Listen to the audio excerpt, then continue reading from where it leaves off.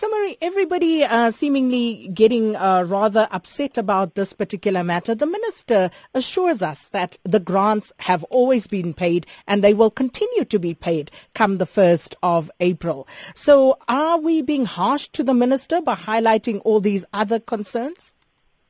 Well, unfortunately, if your line, which is the minister's line, is that everyone should simply trust in the system and that our hard questions are an attempt to create distrust, you need to look at the fact that the minister and SASSA unfortunately have not acted in a trustworthy manner.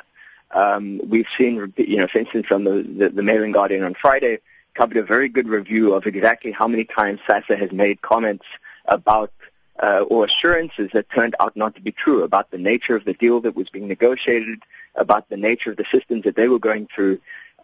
We unfortunately, if the public is lacking in public confidence in the minister, that is the minister's, that is the result of the minister's conduct. We see a lot of very concerning signs that SASSA has not gone into this with the public's best interest at heart, not only of the 17 million people who need to receive the grants, but all of us as members of society who want to ensure that those grants are paid and that public funds are used properly to ensure that the grants are paid. We saw, for instance, the SASSA announced, I think it was Saturday, to say there was a press conference on Sunday and that a deal had been struck. We arrived at the press conference and discovered that, in fact, there was no deal that had yet been struck. We've discovered this morning from comments by Serge Bellamont, who is the head of CPS, which is the company that's going to make billions off of this deal.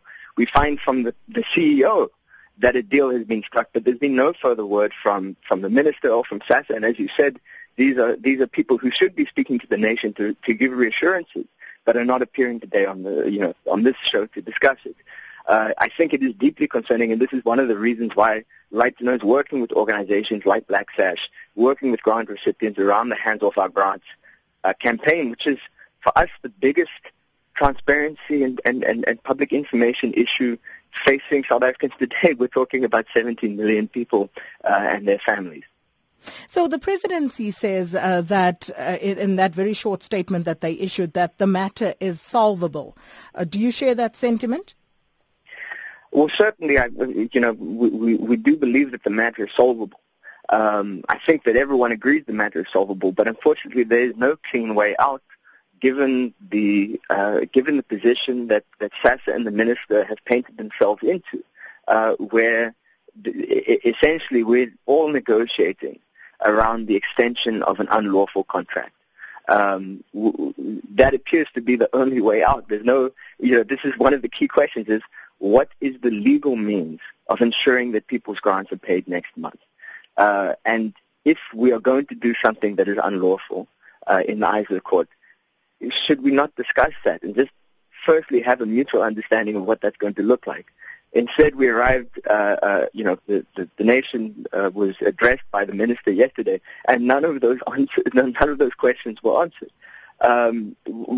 Unfortunately, this crisis has to be solvable, but we really have to ask very difficult questions about how we arrived here.